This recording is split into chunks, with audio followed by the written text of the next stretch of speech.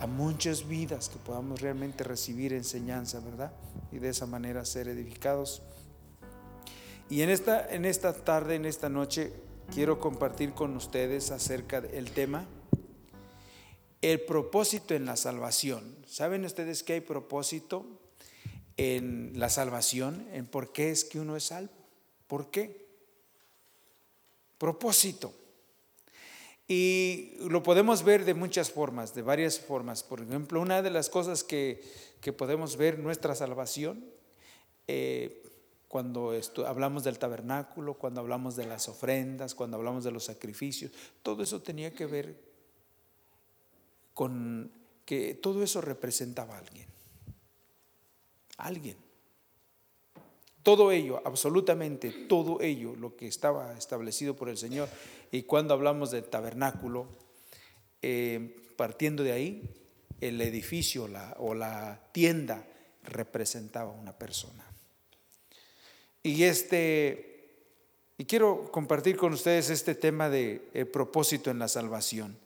¿Y de qué manera? ¿Cómo es que sucede esto? Quiero invitarles aquí a abrir en sus Biblias en el libro de Éxodo. Libro de Éxodo.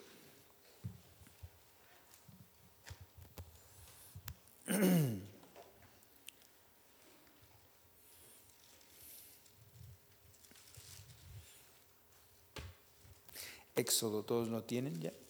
Éxodo capítulo 25.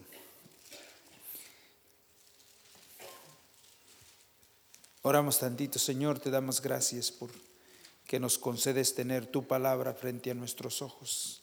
Ahora, Señor, que vamos a leer tu palabra, Padre, que Señor seas tú quien abras nuestro entendimiento y Padre, tu palabra la hagas llegar a nuestro corazón y podamos salir edificados, Señor. Saber que hemos recibido, que Señor tú nos has ministrado, nos has enseñado en esta noche, Padre, que no salgamos de aquí igual como entramos, Padre, sino que podamos salir de acá alabando y glorificando tu nombre por tanta misericordia, tanta bondad para con nuestras vidas. Padre, encomendamos todo en tus manos. Padre, te lo pedimos en el nombre de Jesús. Amén. Amén. Dice aquí, capítulo 25 del libro de Éxodo, versículo 8. Dice: y harás un santuario para mí y habitaré en medio de ellos, ¿verdad? Un santuario, harás un santuario para mí. Y eso, ¿para qué? Para habitar en medio de ellos. Fíjense, un santuario, ahí sabemos que tenía que ver con el tabernáculo, ¿verdad? El tabernáculo. Dice: y habitaré en medio de ellos. Verso 9: conforme a todo lo que yo te muestre. El diseño del tabernáculo y el diseño de todos sus utensilios, así lo haréis. ¿Qué tal cuando viene esa palabra, cuando le están diciendo a uno que uno no sabe hacer las cosas? Que uno no, normalmente, ¿se ha dado cuenta cuando uno no sabe hacer las cosas y que alguien le enseña? ¿Cómo le dice? Así, mira, así. Y nomás que hay veces que uno lo toma mal, ¿verdad? Dice, ¿qué seré tan ignorante o qué? ¿Cómo quiere? Me lo da con detalle, hasta con mucho autoritarismo, no sé cómo, de qué manera a veces lo tomamos. Pero cuando uno no sabe hacer las cosas, qué bueno que alguien se pueda dar el tiempo y decir, así lo hará, así debes de hacerlo. Y aquí el Señor lo hizo con Moisés, porque estoy seguro que Moisés no sabía. Él lo dijo, no sabía ni hablar, mucho menos hacer cosas como estamos hablando del tabernáculo. Pero el Señor le mostró las cosas, y una cosa que le dijo que tendría que tener cuidado era de hacerlo conforme Él le mostraba, ¿verdad? Por eso cuando hablamos del tabernáculo, cuando hablamos aún del templo, ¿se acuerdan que todo eso fue diseñado y hecho según la palabra del Señor? Y por eso hace la diferencia entre lo que realmente es una cosa literal, tanto el tabernáculo como el templo, porque el tabernáculo y el templo fueron hechos conforme conforme a la palabra del Señor, conforme el diseño del Señor. Y por eso a veces no podemos comparar algo que decir, no, pues es que de la manera que hicieron el templo de Salomón, así hicimos este templo y así, mire, aquí debe de habitar el Señor. No, porque este no está hecho conforme al diseño de Dios. Pero aquellos literalmente y según la palabra fueron diseñados y hechos. Y ahí el Señor sería no glorificado en un edificio, sino realmente qué importante en la obediencia, en hacer las cosas conforme lo que el Señor estaba indicando. Fíjense, algo más que dijo aquí que haría. Versículo 31 de este mismo capítulo, versículo 31. Harás además un candelero ¿de qué? De oro puro, labrado a martillo. Se hará el candelero. Su pie, su caña, sus copas, sus manzanas y sus flores serán de lo mismo, de lo mismo. Además harás también un candelero de oro puro. ¿Y saben cómo iba a ser? Labrado a martillo, y tendría que ser de una sola pieza ese candelero, de una sola pieza, y según a veces lo ponen, ¿verdad? Yo siempre he querido traer y poner uno de esos, ¿cómo les digo? ¿Cómo se llama? Pues un cuadro, ¿verdad? Que según dibujan cómo fue el candelero, cómo fue el tabernáculo y todos los mobiliarios que estaban ahí. Pero el candelero estaba hecho de una manera muy especial. Sus manzanas que eran, como quien dice, como si fueran copitas, ¿verdad? Y ese representa un número de copitas, ¿verdad? Varias cosas. Se dice que ese candelero tenía en un lado, un brazo era más grande que el otro, fíjense, tenía 3 brazos de cada lado y el principal en el centro. Pero en un lado dice que tenía una cantidad de copitas, un número de ello, y en el otro lado otro número. De tal manera que entre las dos partes, el número de ellas, de esas copas, eran 66. 66. Que representan, fíjense, los libros de la Biblia. ¿Cuántos libros tiene la Biblia? 66 libros. Y era formado, ese candelero formado de una sola pieza, Y se dice que la mejor forma de que ese candelero hubiera sido hecho, debería de haber sido hecho en piezas, o sea, en fragmentos, por partes. Pero Dios no lo quiso de esa manera. Él quiso que fuese hecho, formado de una sola pieza, y luego dice que labrado a martillo. Ahora ustedes saben quién representa el candelero, ¿verdad? Ese candelero representa una persona. Ese candelero representa a nuestro Señor Jesucristo. Es un tipo de nuestro Señor. Y vemos cómo el trato del Señor para con su Hijo, para cuando el Señor Jesús viene acá, ¿no? En estos días que han pasado estuvimos viendo, ¿verdad? De qué manera, como pues, tuvimos aquí la enseñanza de cuando el Señor iba a nacer, ¿no? Cómo no hubo lugar en donde, cómo fue despreciado, menospreciado, rechazado y todas las cosas que Él pasó, ¿verdad? Y aquí vemos ese trato de parte del Señor, que ya estaba siendo dicho, anunciado, lo que el Señor pasaría. Y de esa manera, fíjense que es de la manera que como el Padre me ha enviado, así que dice, como el Padre me ha enviado a mí, así yo los envío. Y luego dice, cualquiera que quiera ser ¿qué? Mi discípulo tiene que negarse a sí mismo, tiene que tomar su cruz y tiene que seguirme. De la manera que Él vivió, de la manera que Él pasó, son cosas que la iglesia también está a punto de pasar, unos de una manera, otros de otra manera, pero el Señor lo va a permitir, porque la salvación de una persona, fíjense, no está basada en los pensamientos, en las ideas de alguien humano. Está basado en lo que está en el corazón del Señor. Hay propósito. Y en Cristo Jesús, pues somos llamados a vivir las mismas cosas de alguna manera. Entonces vemos que todo lo que el Señor se ha propuesto hacer, lo va a hacer a través de su Hijo Jesucristo. Y Él va a obrar en nosotros. Ninguna cosa de las que pasamos nosotros es por casualidad o por mala suerte o por buena suerte. Nada que se le parezca. El pueblo de Dios no vive de esa manera. No puede estar viviendo las cosas de esa manera.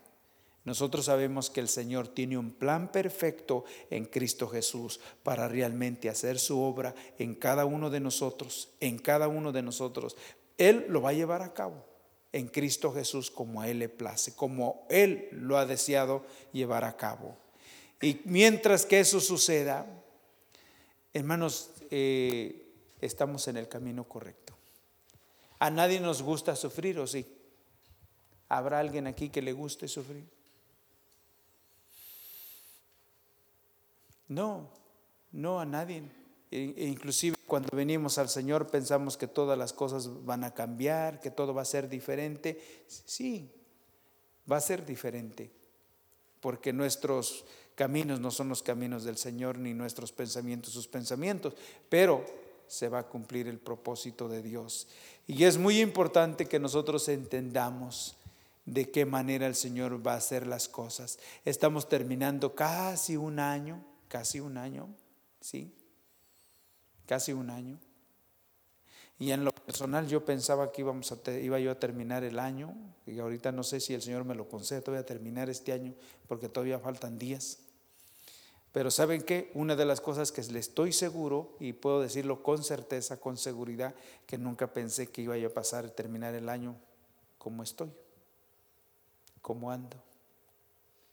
Pensé que iba a ser de una manera diferente. Pero mis pensamientos no son los pensamientos de Dios, ni mis caminos sus caminos. Propósito tiene el Señor, ¿sabe? Propósito. Y el Señor está llevando a cabo su obra de una manera preciosa, maravillosa, nos guste o no nos guste. Él no nos va a preguntar si queremos. Lo que único que sé es que dice que ninguno del que Él toma por hijo lo deja sin formación, sin disciplina, porque la disciplina es formación. Formación. Y quiero decirle que estoy seguro que si el Señor no interviene, si hasta este momento el Señor, usted sabe que el Señor lo ha traído hasta, no sé cómo se sienta en este momento, pueda realmente expresar, pueda ver la mano del Señor para con su vida, etcétera, y usted esté contento, muy agradecido con el Señor, porque hasta aquí el Señor le ha ayudado. Pero le voy a decir que el Señor siempre quiere más y más y más. De alguna manera, según su palabra, la vida de Job es un ejemplo. Dice que era temeroso de Dios, era apartado del mal, y aún no le gustaba todavía la vasija como estaba. Quiso trabajarla más, ¿sí o no? Yo tengo que decirle otra, usted ha leído la palabra.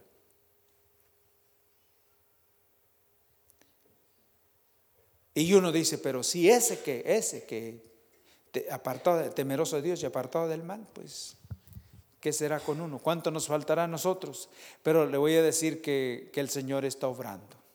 Él está obrando de una manera muy, muy especial. Y esperando que el Señor continúe su obra de tal manera que si nos concede realmente llegar al final de este año, el año 18, si el Señor nos concede empezarlo, pues que todavía sea mejor. Pero para que sea mejor va a tener que limpiar mejor. Más y más y más. ¿Están de acuerdo? ¿Mm? Bueno, propósito hay en la salvación. Vamos a ver este candelero, ¿por qué es que fue hecho? ¿Por qué es que tenía que estar ahí en el tabernáculo? Ojalá que un día podamos explicarlo de una manera mejor. Pero aquí, quiero que vayamos aquí al libro de Levítico. Levítico. El propósito del candelero.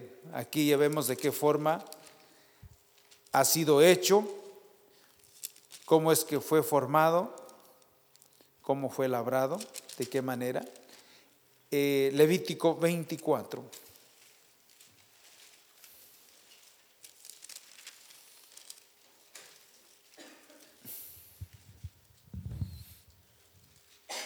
¿Cuál era el propósito de tener el candelero en el tabernáculo? De que hubiese ¿qué? Luz, ¿verdad? Levítico 24, veamos aquí. Habló Jehová a Moisés, verso 1. Habló Jehová a Moisés diciendo: manda a los hijos de Israel que traigan para el alumbrado aceite puro ¿de qué? De olivas machacadas, para hacer arder las lámparas. ¿Cuánto? ¿Cuánto? Continuamente. Traigan aceite de olivas ¿qué? Machacadas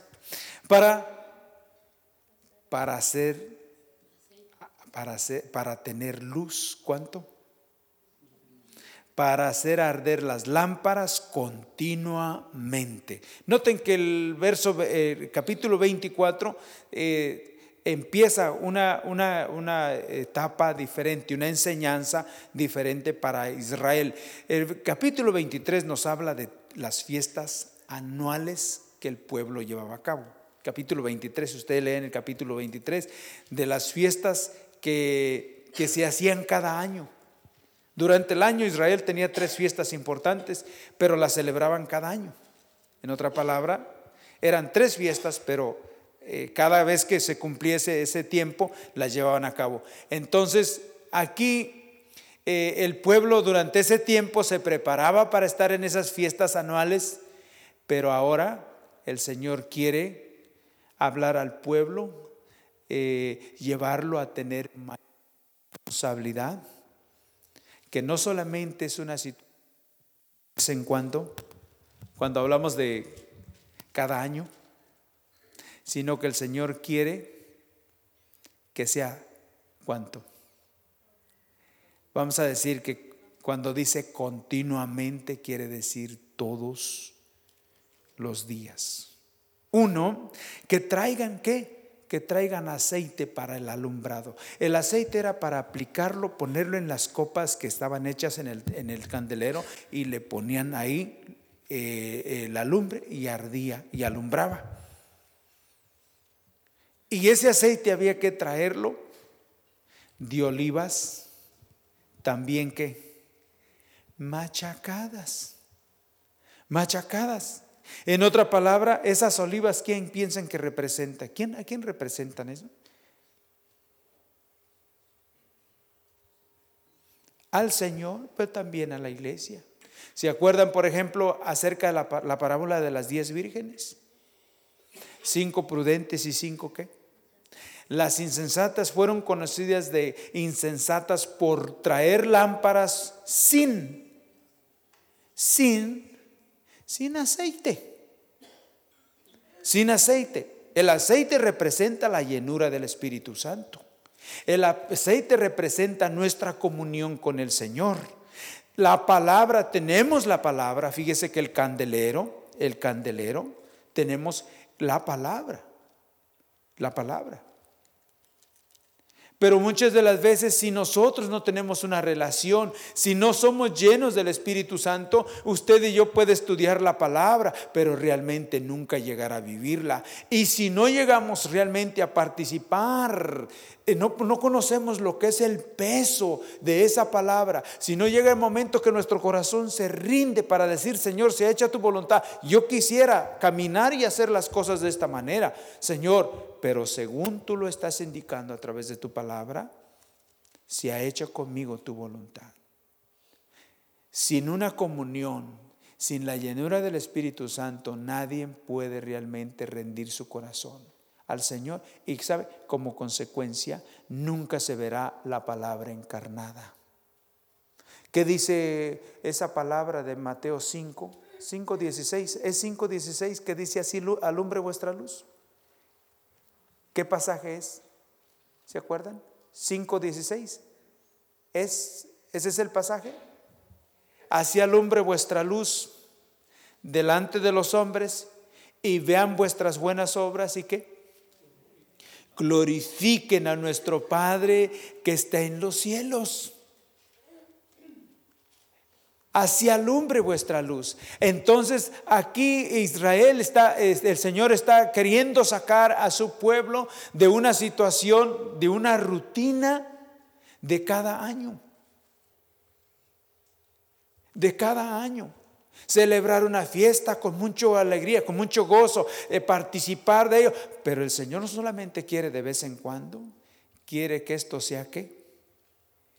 Continuamente. Intente usted y yo vivir esto de vez en cuando y verá que nunca se va a ver un cambio en nuestras vidas. Nunca. Esto tiene que ser continuamente, todos los días. Todos los días, dependiendo del Señor. Porque ese es el diseño de Dios. Es de la manera que el Señor lo ha establecido. Dice que nos llamó, Primera de Corintios 1:9, fiel es Dios que nos llamó ¿a qué? A comunión con su Hijo. Nos ha salvado para tener una comunión con Él. Porque Él sabe que si no hay una comunión con Él, hermanos, no va a haber un cambio. Entonces el aceite representa ¿qué? El Espíritu Santo. Y tiene que salir de olivas ¿qué? Machacadas, quebrantadas. ¿Verdad? ¿Qué dice el Señor? Que Él no desecha o no menosprecia o no rechaza un corazón ¿qué? Contrito y humillado. Él no lo desprecia. Él no lo desprecia. Y eso es lo que se necesita, Señor. Dame un corazón para ti. Un corazón para ti. Un corazón donde pueda escuchar tu palabra y pueda ver tu palabra y pueda ver lo que es tu perfecta voluntad. ¿Cuál es el propósito por el cual me has salvado? Que yo lo pueda ver, Señor, a través de tu palabra. Y mi corazón esté dispuesto a que tú trates las cosas que tengas que tratar con Él. Porque si no hay un cambio, entonces Él no es glorificado. Y Él nos ha salvado para ser glorificado. Así alumbre vuestra luz. Vean vuestras buenas obras. ¿Y quién se ha glorificado? ¿Nosotros o Él? El Padre. Muy importante. Dice: di a los hijos de Israel que traigan para el alumbrado aceite puro de olivas machacadas para hacer arder las lámparas. ¿Cuándo? Continuamente. Siempre me vino a la mente de las vírgenes fatuas, ¿se acuerdan? Que dice que traían sus lámparas, pero no traían consigo ¿qué? Aceite. ¿Qué quiere decir eso?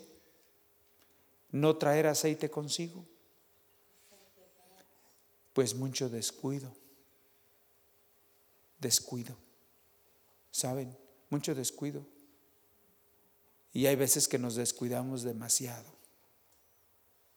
de nuestra relación, de nuestra comunión con el Señor. Y por eso no se ve que el Señor esté haciendo la obra. Pero esperando que el Señor realmente esté tratando con nosotros y llegue el momento que Él rompa eso, ¿verdad? Y nos haga ver su perfecta voluntad. Y podamos decir, como dijo María, hágase con tu sierva, con tu siervo, según tu palabra.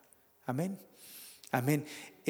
Veamos esto, el propósito. Uno, aquí Números, el libro de Números, Números capítulo 8.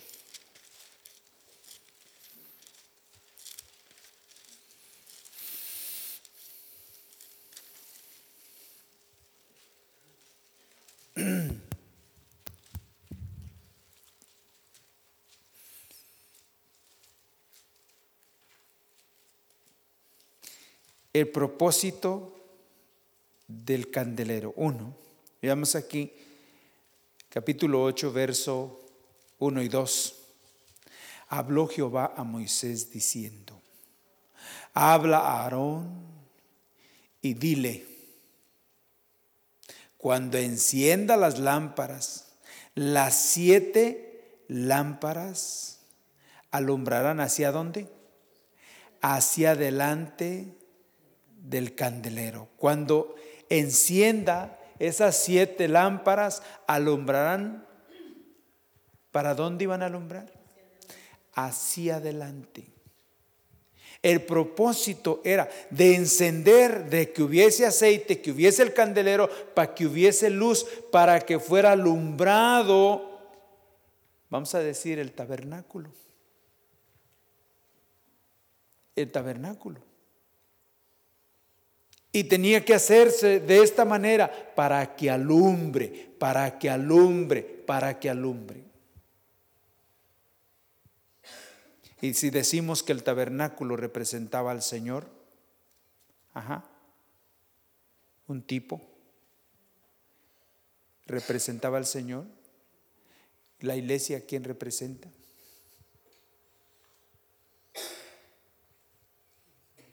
Nosotros somos el templo del Espíritu Santo, donde la gloria de Dios habita, ¿sí o no? Formamos un templo, un edificio precioso, donde la gloria de Dios se manifiesta. Y el propósito por el cual el Señor dice que tomes la palabra y que realmente ores y pidas al Señor que llene tu vida de su presencia, es con un propósito, y es de dar testimonio de que nuestro corazón esté cambiando, porque si no, y no es tanto en el mundo. Vean dónde necesita que llegue esa luz. ¿En dónde? En los hermanos que nos conocen. ¿Sí? ¿Sí o no? En los hermanos que nos conocen. La luz, ¿dónde necesita hacerse? Aquí o allá afuera. Que ciertamente sí. Dice que somos luminares, somos lumbreras. Todo el mundo tiene que ver la diferencia en su vida y en la mía que hace el Señor, porque Él es el que hace la diferencia. Pero el Señor también le dice a Timoteo: debes de cuidar cómo debes de conducirte. ¿En dónde? En mi casa. En mi casa. Aquí somos llamados, o somos elegidos, somos tomados por el Señor para dar testimonio en medio. No dice segunda de Corintios, que primera de Corintios 4, que dice: ténganos los hombres, téngannos primero, ¿como qué? Como siervos, y luego como administradores de los misterios. Primero, ¿cómo qué?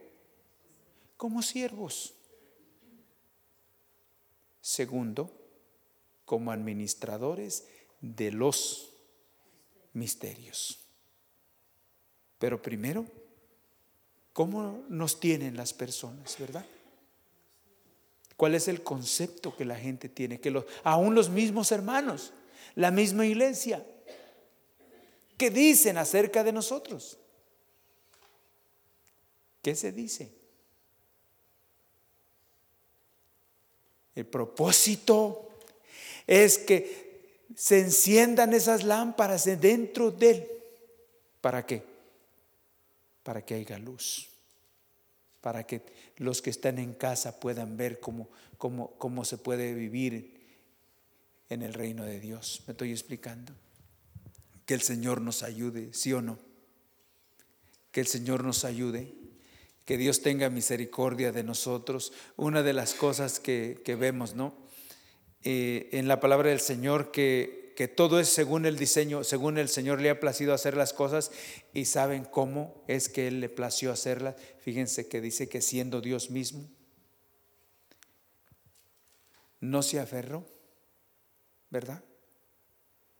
Dice que siendo Dios mismo, no se aferró al ser.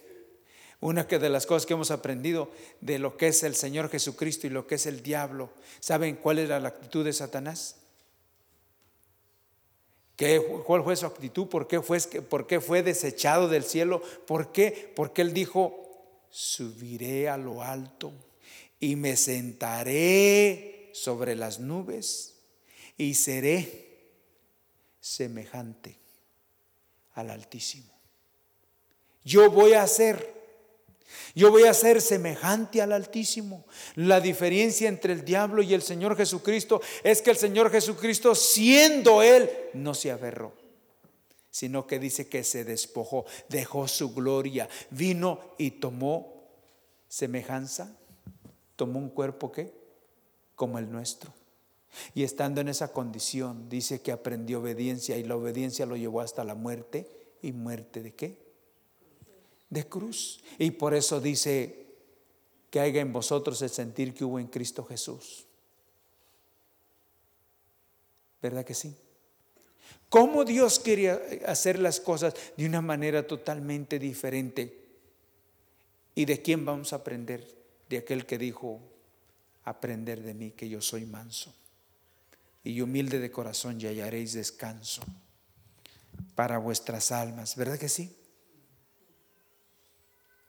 La vida del cristiano no está establecida en reglas. La vida del cristiano está establecida en una persona.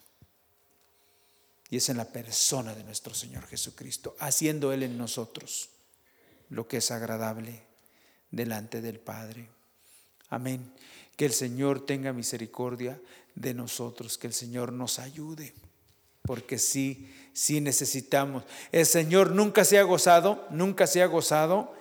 Decíamos que nada pasa desapercibido del Señor, o por el Señor o delante del Señor, sino que aquí no es nada por casualidad, no es por suerte, no nada. Aquí todo es un plan perfecto de Dios, y todo aquello que el pueblo de Dios, las vidas, la iglesia vaya a pasar o esté pasando, siempre estará bajo la dirección del Señor.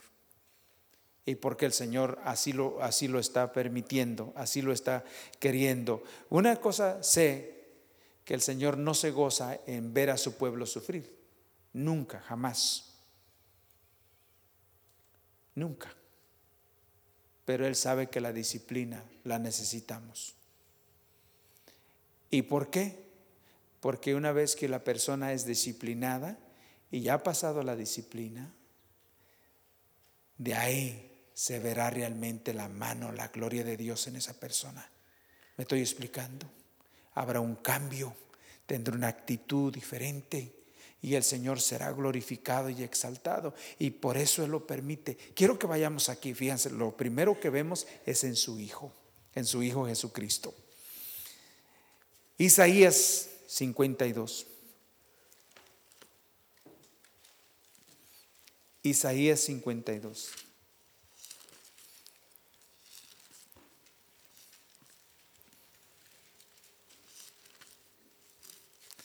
A veces no entendemos todo esto, pero creyendo que el Señor está haciendo esa obra preciosa en nosotros, confiando en el Señor. Veamos aquí uno.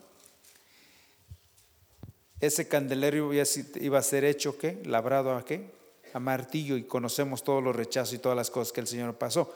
Pero aquí lo vemos claro, muy claro.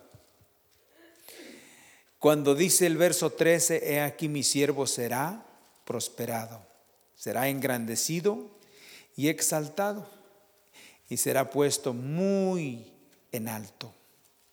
Como se asombraron de ti muchos, de tal manera fue que desfigurado de los hombres su parecer, y su hermosura más que la de los hijos de los hombres. Vamos a ver aquí qué es lo que se ve en el versículo 14.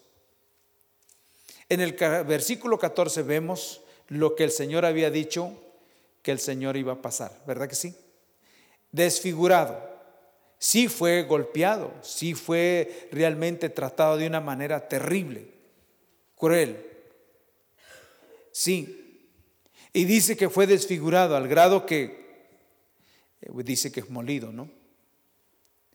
Y vemos aquí todo esto que iba a pasar, todo esto que iba a pasar. Y parece que está establecido por el Padre lo que va a pasar, pero el versículo 15 es el versículo clave, podemos ver aquí. Como lo vieron desfigurado, como lo hicieron y todo, versículo 15. Así asombrará él a ¿cuántos? A muchas naciones. Los reyes cerrarán ante él la boca, porque verán lo que nunca les fue contado y entenderán lo que jamás sabían. Vamos a ver qué dice aquí. Así asombrará él a muchas ¿qué? Naciones. Vemos que no, el Padre no se deleita en lo que el Hijo está pasando. No, Él sabía que eso tendría que suceder para que el Evangelio realmente fuese predicado a todas las naciones. ¿Y saben cuál es evangelio? ¿Cuál es ese evangelio que iba a ser predicado? ¿Se acuerdan del eunuco, del etíope? Oye, quiero que me expliques, ¿de quién está hablando aquí? ¿Del profeta o de alguien más? ¿Y qué le dice Felipe? No, está hablando del Mesías, del Hijo de Dios, que vino, que Él ya vino, que a los 33 años Él fue tomado, un día arrestado y fue colgado en la cruz y Él murió en la cruz. Él se dio por nosotros, Él vino y pagó el precio de nuestros pecados, que por su muerte ahora nosotros tenemos vida eterna. ¿Lo entiendes? Que Dios mismo envió a su Hijo, que siendo enemigos de Dios, Dios mismo vino para reconciliarnos, porque así lo dice 2 Corintios 5. Dice que Dios estaba en Cristo Jesús reconciliando consigo al mundo. Nosotros éramos enemigos y Él vino y, como quien dice, nos habló. Y nos dijo: ¿qué traes? Yo te amo, yo te quiero salvar. Hay esperanza. ¿No se acuerdan cómo les habló el Señor? Pero sin que el Señor hubiera pasado lo que pasó acá, no habría realmente salvación, un evangelio de poder como ahora lo hay. Que podemos, hermano, hay salvación en Cristo Jesús, porque siendo Dios no se aferró el ser igual a Dios, sino que se despojó. ¿Sí? ¿Y de qué manera Dios quiere tratar con usted y conmigo para que podamos realmente hablar de un evangelio que cambia corazones, ¿no? ¿Ustedes creen que Dios nos va a dejar sin trato, sin disciplina? Él no se deleita en la disciplina. Más bien Él anhela ver lo que va a acontecer después de la disciplina, el cambio que va a haber. Él quiere ver eso. Él quiere ver eso. El fruto de la aflicción, de lo que va. Hermano, Él quiere ver cómo vamos a quedar después de haber sido disciplinados, después de haber aceptado la voluntad del Señor, después de decirle: Señor, no entiendo lo que estás haciendo, pero sé que lo estás haciendo para tu honra y para tu gloria. Señor, me duele lo que estoy pasando, pero si esto te va a glorificar, ayúdame, ayúdame, ayúdeme. Les comentaba que días pasados, ¿no?, cuando me caí, yo les comenté, de veras, les comenté que yo había escuchado una voz como un rayo cuando me deslicé.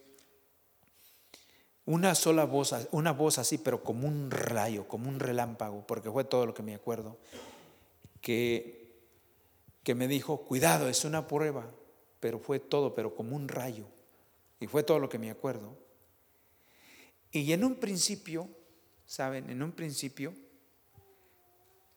yo les comenté eso y les dije: no, pero yo entiendo que una prueba es que va a ser muy difícil, que va a ser muy difícil. Y yo no me siento tan mal como para que, yo pienso que ya en unas 2 semanas a lo mejor ya mi brazo va a estar levantándose y va a estar haciendo movimientos ya más o menos y me voy a sentir bien. Y les voy a decir que las noticias que me han dado no son nada de consuelo, por decir. Lo que me han dicho es que voy a pasar por un tiempo un poco difícil, va a ser un proceso, porque me dañó una parte, se me fracturó una parte que no es muy común que se fracture. Desafortunadamente a mí se me fracturó. Y es algo que va a ser difícil, me han dicho que va a ser difícil para superarlo, pero estamos confiando en el Señor. Estoy confiando en el Señor, de veras. Ya se me dijo de antemano, desde un principio, desde antes que me quebrara, ya se me había dicho que iba a ser algo difícil. Yo no lo veía así, pero ya se me había dicho que iba a ser difícil. Y bueno, ahora esperando que el Señor nos ayude y nos saque adelante. Le voy a decir que han sido algunos años. Ustedes saben más o menos cuántos años tenemos por acá. Y le voy a decir que ha sido una cosa tras otra, una cosa tras otra, una cosa. Parece que pasa, tengo 6 años que más o menos que me dio el infarto. Y casi. Y ahora otro, no sé, pero lo que yo sí sé es que el Señor no quiere que nos estanquemos en ningún momento. Él quiere continuar llevándonos adelante, confiando completamente en Él, dejando que lo obre en nosotros, que quite toda la altivez, que quite toda nuestra autosuficiencia, porque a veces pensamos que podemos hacer las cosas por nosotros mismos.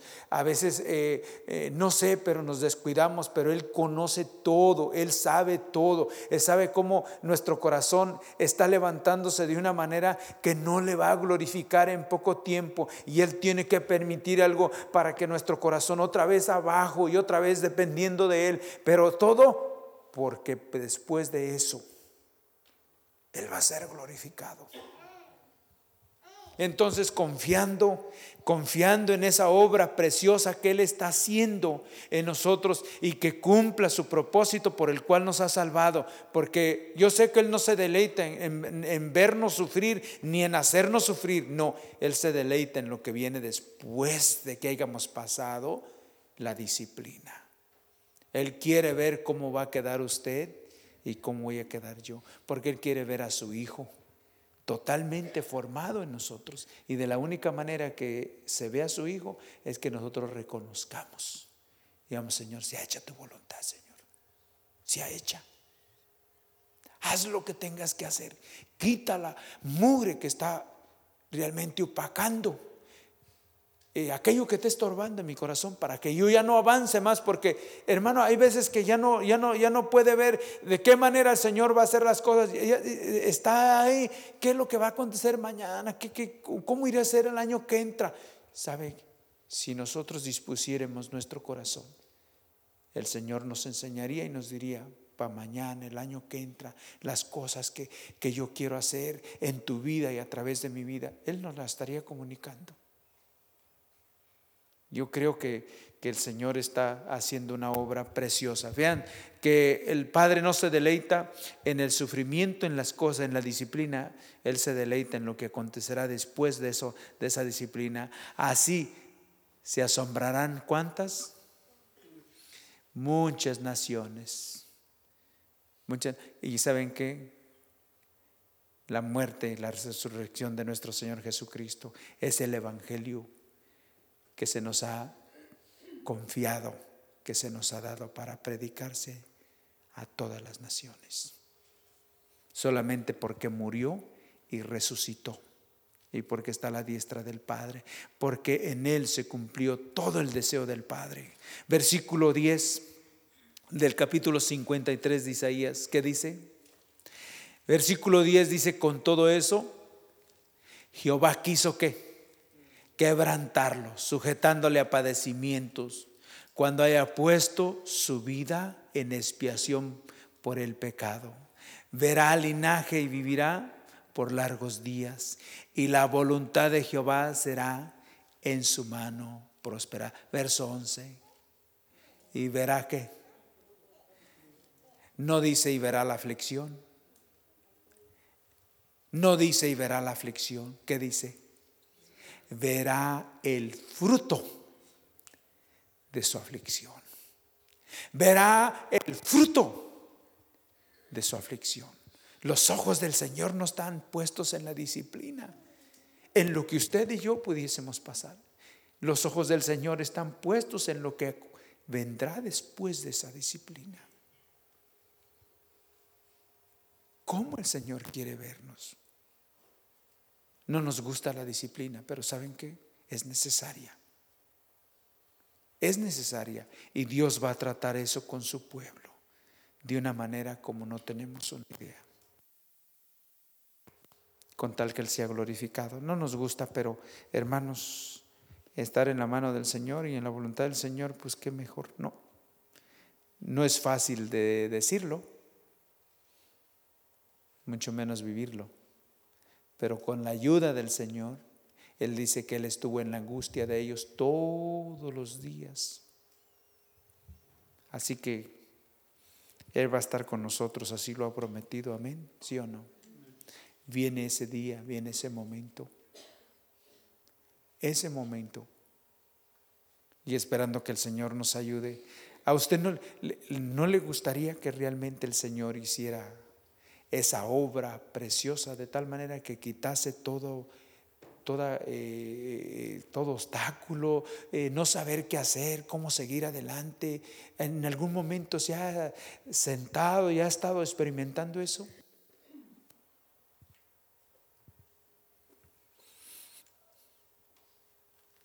No saber de qué manera podemos seguir adelante. Hermanos, el Señor quiere ayudarnos. Veamos, por ejemplo, un ejemplo, y con esto estoy terminando. Aquí en Primera de Reyes. Primera de Reyes.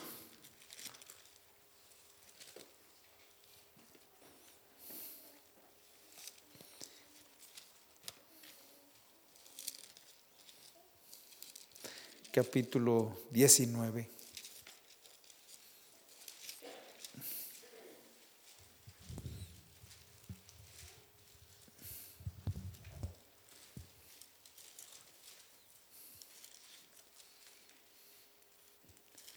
Primera de Reyes 19. ¿Se acuerdan?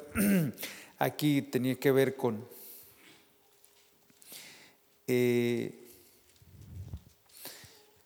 la huida de Elías ante el desafío de Jezabel. ¿Se acuerdan? Lo desafía. Una situación preciosa que cantábamos el canto, ¿no? Jehová es vencedor, que se llama ese canto, y donde dice que avergonzó a Baal y a todos sus profetas. ¿Se acuerdan de eso? Y luego dice: fue grande la victoria que Jehová mostró, ¿verdad? Y vemos, por ejemplo, a un siervo ahí en medio de 300 profetas, de 400 profetas, y todos feroces. Habían matado a muchos de los profetas de Dios. Pero vemos a un hombre ahí que hasta dice que le daba risa de lo que hacían, ¿verdad? ¿No? Y les decía, ya háblenle a su Dios, a lo mejor estaba de vacaciones, de camino, ¿no? Dormido, que se despierte, ¿no? Un hombre que no manifiesta tener, en otra palabra, miedo. Temor, sí, temor, un temor reverente. Sabía que el Señor estaba con él.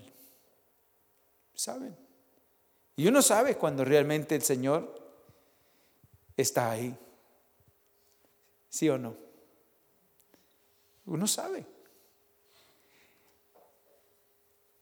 Tal vez han sido uno de los tiempos que realmente el Señor ha querido ministrar en mi corazón, pero en ocasiones yo me he dado cuenta cuando el Señor ha estado ahí tan presente. Varias cosas, ¿no? Hemos estado en liberaciones donde realmente los demonios se han manifestado y hemos estado ahí sin miedo, sin miedo, digo por decir, a ningún demonio, sabiendo que el Señor está ahí, que está con uno, pero no siempre es así. A ver, que si le llaman, podría venir a orar por una persona que está manifestándose. Ay, quién sabe si en esta ocasión el Señor vaya a estar ahí. Y uno sabe por qué, ¿no? Su relación, su obediencia, las cosas, puedes decir, quién sabe, ¿no? Pero usted sabe cuando realmente ha estado y el Señor está. Dice, sí, vamos, si el Señor así lo permite, sí vamos, sin ningún problema. Y aquí vemos, por ejemplo, Elías. Jezabel le dice, así como hiciste con los profetas, así haré mañana a estas horas contigo, y se me añade si no lo hago. Y dice que Elías huyó, ¿verdad? Y cayó en una depresión, se desanimó, estaba desanimado. ¿Sí o no? Estaba desanimado. Y oró al Señor y le dijo, Señor, prefiero morir. Prefiero morir. Y no sé una cosa, porque morir en las manos del Señor es mejor que morir en las manos de Acab, de Jezabel. O permites que nuestros enemigos nos avergüencen. A veces lo decimos así porque no queremos ser tratados, ¿no? Pero a veces Dios tiene que permitir cosas al grado que podamos verlo de esa manera, quedemos avergonzados para que empecemos a depender más del Señor, ¿no? Pero una de las cosas que vemos es que dice que estando en esa depresión, ¿verdad? Estando en esa situación, dice que ahí un día llegó, versículo 5, versículo 6. Entonces él miró, dice, y he aquí a su cabecera una torta cocida sobre las ascuas y una vasija de agua, y comió y volvió ¿qué? A dormirse. Verso 7. Y volviendo el ángel de Jehová la segunda vez lo tocó diciendo, levántate y come, porque largo camino ¿qué? Te resta. Levanta. 2 veces le dio de comer, ¿verdad? Y le despertó el ángel, le despertó y le daba de comer pan y ¿qué? Y agua, y le está diciendo, come y bebe, porque largo camino te resta. ¿Qué estaba pasando en el corazón de Elías? Estaba desanimado. Estaba en una depresión, desanimado. ¿Y qué le dice el ángel? Si quieres, retrocede. Si quieres, regrésate. Haz lo que tú quieras. ¿O qué le dice? No, este camino, este andar no es para, este camino no es de los que si vienen las cosas, si viene el desánimo, viene el desaliento, pero el Señor dice, cuando estés así, busca del Señor, aliméntate, busca del Señor, porque aquí no hay lugar para retroceder. Aquí nos queda un camino que recorrer, y sabe cómo se va a recorrer, reconociendo que necesitamos al Señor. Segundo, que necesitamos comer y beber y depender de Él. Y no hay lugar para la pereza. ¿Sabe que aquí dice el Señor? Levántate. Si somos hijos, no hay lugar para la pereza espiritual. ¿Me estoy explicando? Aquí tenemos una meta. El Señor nos ha salvado con propósito, y es que Cristo se ha formado, y el deseo del Padre y del Hijo es llevarnos a ser conformados a la imagen de aquel que nos creó y de aquel que nos ha salvado. Hubo una partida para llegar a una meta, y aquí no hay de espérate, no, aquí come, bebe y sigue. No importa, yo sé cómo se encuentra, y a veces nos encontramos de una manera tremendamente, ¿sí o no? ¿Usted nunca se ha sentido así? ¿Desanimado?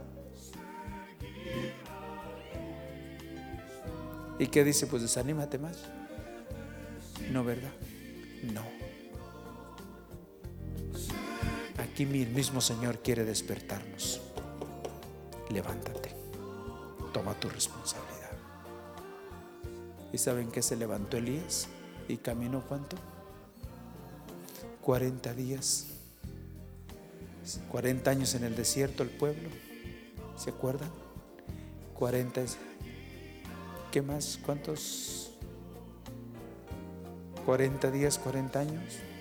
El desierto, ¿cómo se tiene? Falta mucho camino, ¿no? Falta mucho camino. Y a donde lo llevó el Señor, ahí le habló verdad. Ahí estuvo el Señor tratando con que la misericordia de nosotros, ¿no? Que sepamos que el propósito por el cual el Señor nos ha salvado es en Cristo Jesús, y que estemos deseando que el Señor obre en cada uno de nosotros. No hay lugar para retroceder. El Señor dice: come, ¿sí? Bebe, levántate. Se necesita, falta mucho camino. Falta mucho camino. Y este camino es camino llamado camino de santidad. No pasará inmundo por él, pero dice que por torpe que seamos, si estamos dependiendo de él, el Señor nos va a sacar adelante. Él nos va a sacar adelante. Él ha prometido estar con nosotros. Amén. Que el Señor nos dé un corazón que podamos aprender de Él. Corazón que se humille delante del Señor y decirle: sea hecha tu perfecta voluntad. El Señor. Vamos a estar terminando por ahí. Vamos a orar y así estamos terminando. Señor, te damos gracias, Señor, una vez más por tu palabra en esta tarde, en esta noche. Confiando y creyendo, Señor, que, Señor, todo lo que has propuesto hacer, Señor. Gracias por escuchar nuestra grabación de Pacto de Gracias, Campus, Arkansas. Para más información, visítanos en nuestras páginas web, pactodegracia.org.mx y facebook.com/Pacto de Gracia Warren.